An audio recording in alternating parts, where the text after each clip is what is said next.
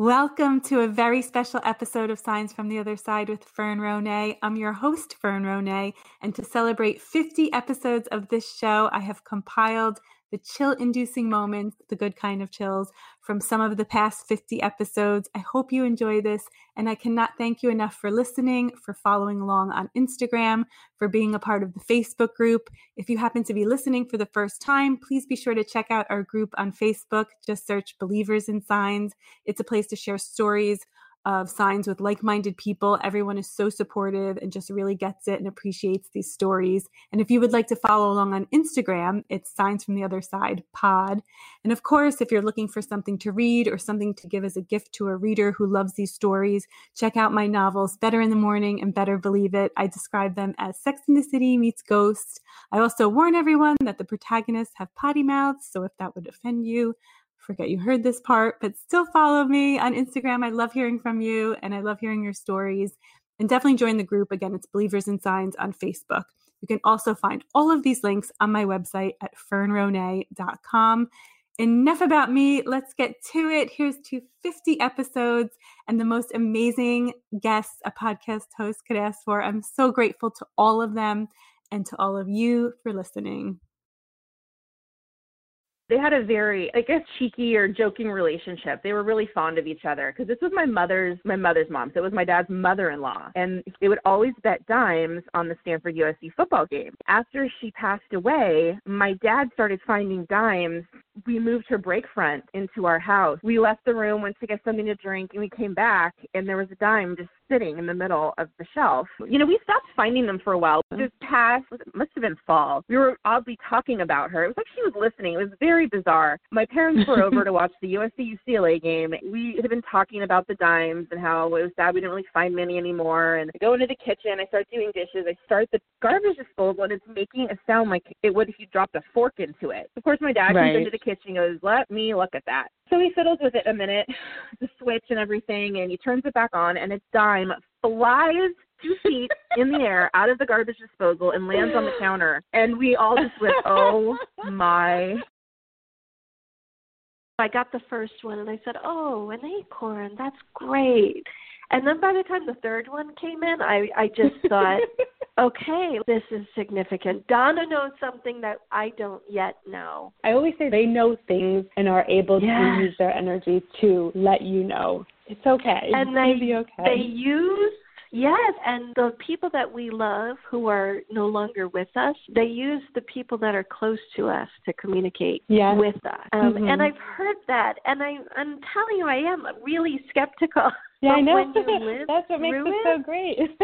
Yes. When you live through this and it just happens in these very heightened moments. I'm certainly not sitting in that pharmacy in 2013 looking for acorns. I'm really not. I'm focused on what's happening in this particular moment, and the acorns just sort of find me. I went to every Cantor Fitzgerald Memorial Service. We went to the 9/11 building before it opened with the family members. And one day I was driving on the parkway with my top down, and it was like some odor passed. And I looked around, and there was no other car on the road. By the time I identified the smell, it was gone, and it was cigar smoke. And I couldn't understand because there was nothing around me. So I turned on the radio, and it turned out it was my favorite dance song with Billy. And Billy waddled, and I always made fun of him. And I have a heart crystal hanging from my mirror, and this crystal was going completely 360 side to side, the way Billy used to rotate. And I was really modeling. freaked out. And I'm going, I think I'm getting a Billy experience. So I went into motor vehicle, and I said to the woman, "Where do I return these plates?" And she said, "You have to wait for your number to be called." And she handed me 9/11. I must have been saying to her how worried I was about this diagnosis and what was going to happen. And she had said to me, "Don't you worry, I will be there at your wedding." Obviously, when she died when I was 15, I knew that wasn't going to be.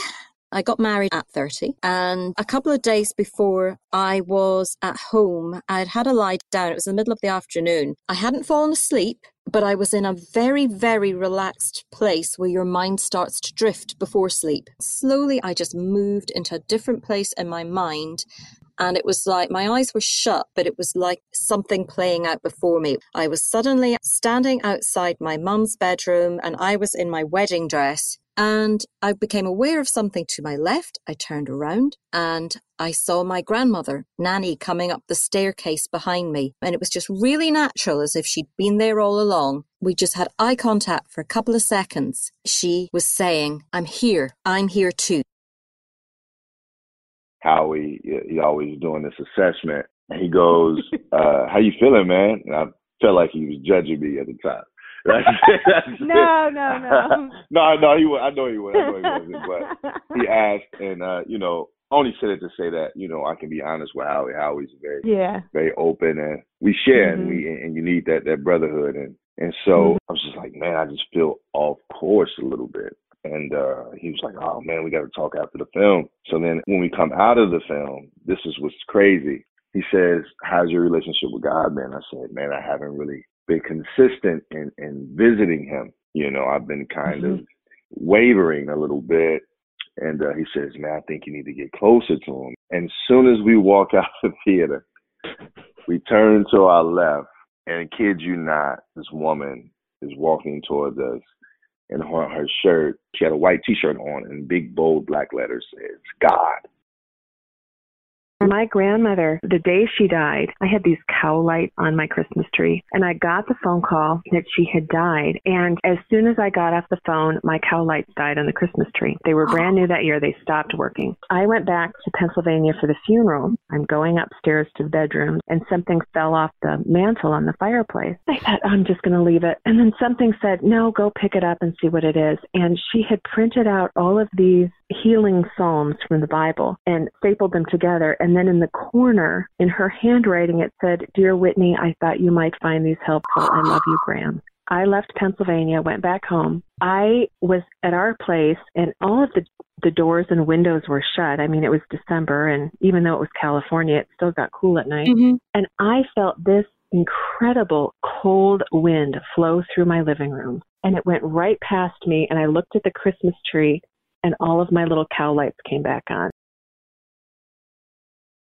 Usually when I have smelled him enough to where it zooms me right back to my childhood while I'm shopping for produce. And I wonder if it's because when you're grocery shopping, like I try not to do anything else because I'm like very focused on what's going on there. And it's almost like my mind has slowed down a bit and everything's like very clear. So that's interesting. It's like a form of meditation. Yeah. And the same thing like when you're cooking. And it's happened a couple of times like when I've been cooking and just focusing on the food. But then for my grandma's side, hers was her perfume. Estee Lauder Youth, which is like traditionally an older, wiser woman's fragrance, I think. So for her it was used to, but it was also, there was something else. If you don't believe, you could just be like, well, somebody else was wearing youth do that day, obviously. But what happens is then, my memory is triggered by those smells, and then I just have this overwhelming sense of like just a hug, like a hey, yeah, we're here. One day I went to the park and I had met my mom, and she would sometimes meet me there with the dog. We went to a different park this day, and we sat on a bench, and when we got up from the bench, it was one of these benches that have a plaque on it, like that it's dedicated to someone. And the plaque on the bench said, Love Sweet Pea, and there was 2 paw prints. And Sweet Pea was the name I had given this dog. Cicely had something called, another one of her quirks, submissive urination, and she would always go to the bathroom when you didn't want her to. She would get nervous when she saw people. So that's why I called her Sweet Pea. But to come off that bench and see that sign with the paw prints, I'm like, that was bizarre. That's incredible. And I was there, like I said, with my mom, and she's like, gee, what are the odds of that? Right. And this park has 1 million benches. It was just a random occurrence. It's mind-boggling. I was walking in downtown.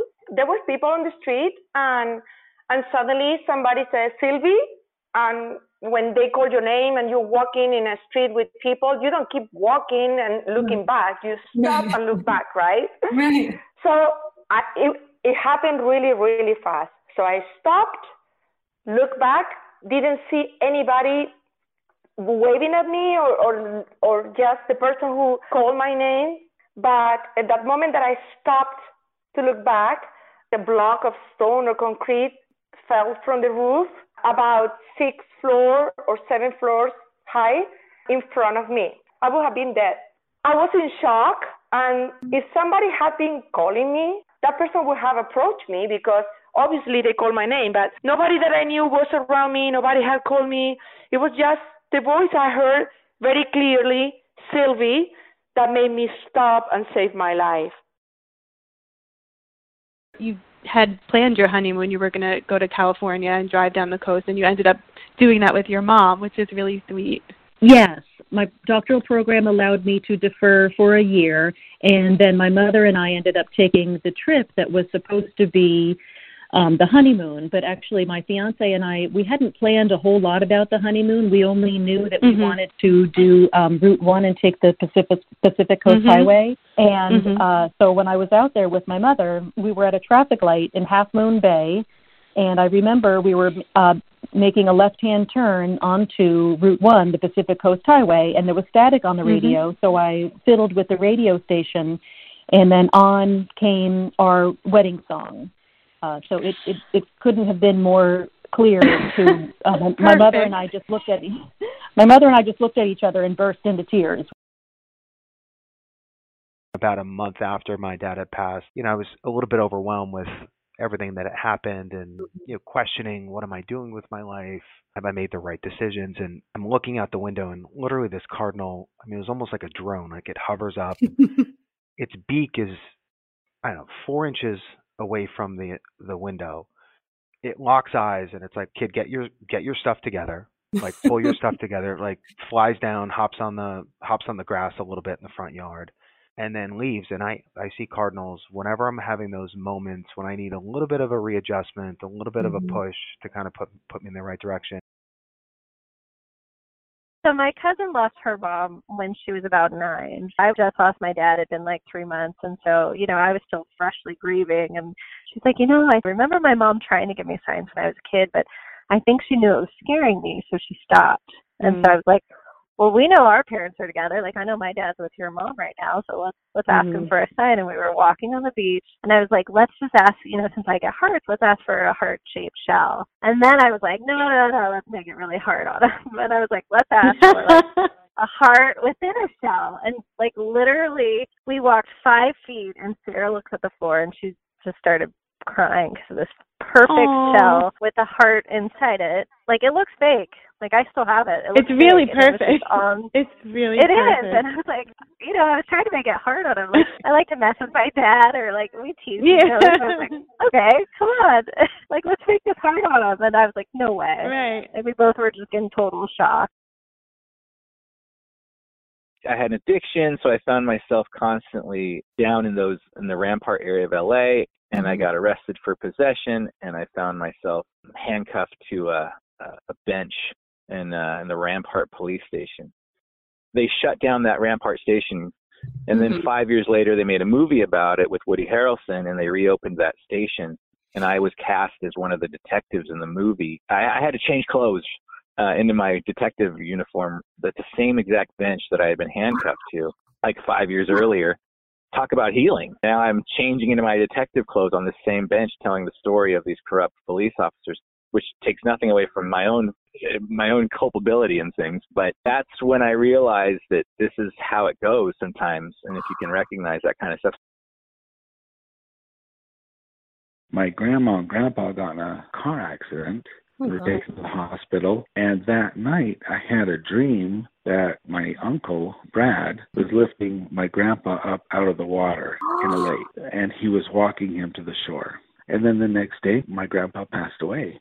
That dream was the first thing to me that said, wow, I had a premonition of him passing, and now I know that his son received him on the other side. It still is one of the most beautiful dreams I've had, because the woods and the lake, my Uncle Brad owned a cabin up in the woods up in Idaho that we would go to every year. And my grandpa loved being up there. And so when I had that dream, it was that lake. They have the ability of manipulating energy around us. For me, one of my mom's main signs to me has always been a white butterfly. And it's not just a white butterfly flying around me, which I do see daily. It's also possibly getting on the road again and a car getting in front of me and there being a sticker of a white butterfly on the back of the car, or getting a card in the mail and having that white butterfly on the card. There's so many different ways of experiencing that sign. It doesn't have to just be physical in that sense. Another way that we have a connection is through numbers. I remember back in the 90s when we had pagers, my mom would page me 143. I had a pager for about a month and she would page me 143. And I see it all the time. I see it on receipts, a lot on receipts. My phone will magically light up at 1:43 p.m. So that's our code for I love you. When you recognize it, they will continue to deliver it to you. Heaven is not up there or out there or anything we ever were told when we were 8 or 10, and that's all we could handle and make sense of. I mean, it's a parallel reality running right alongside this one, but on a different frequency. And if you can begin to see it that way, everything really does make sense. Thank you so much for listening. I hope you enjoyed this episode. To keep the show going, please be sure to rate, review, and subscribe in Apple Podcasts. And if you would like to share your story with me, please reach out on Instagram at Signs from the Other Side Pod. Thank you again so much, and sweet dreams.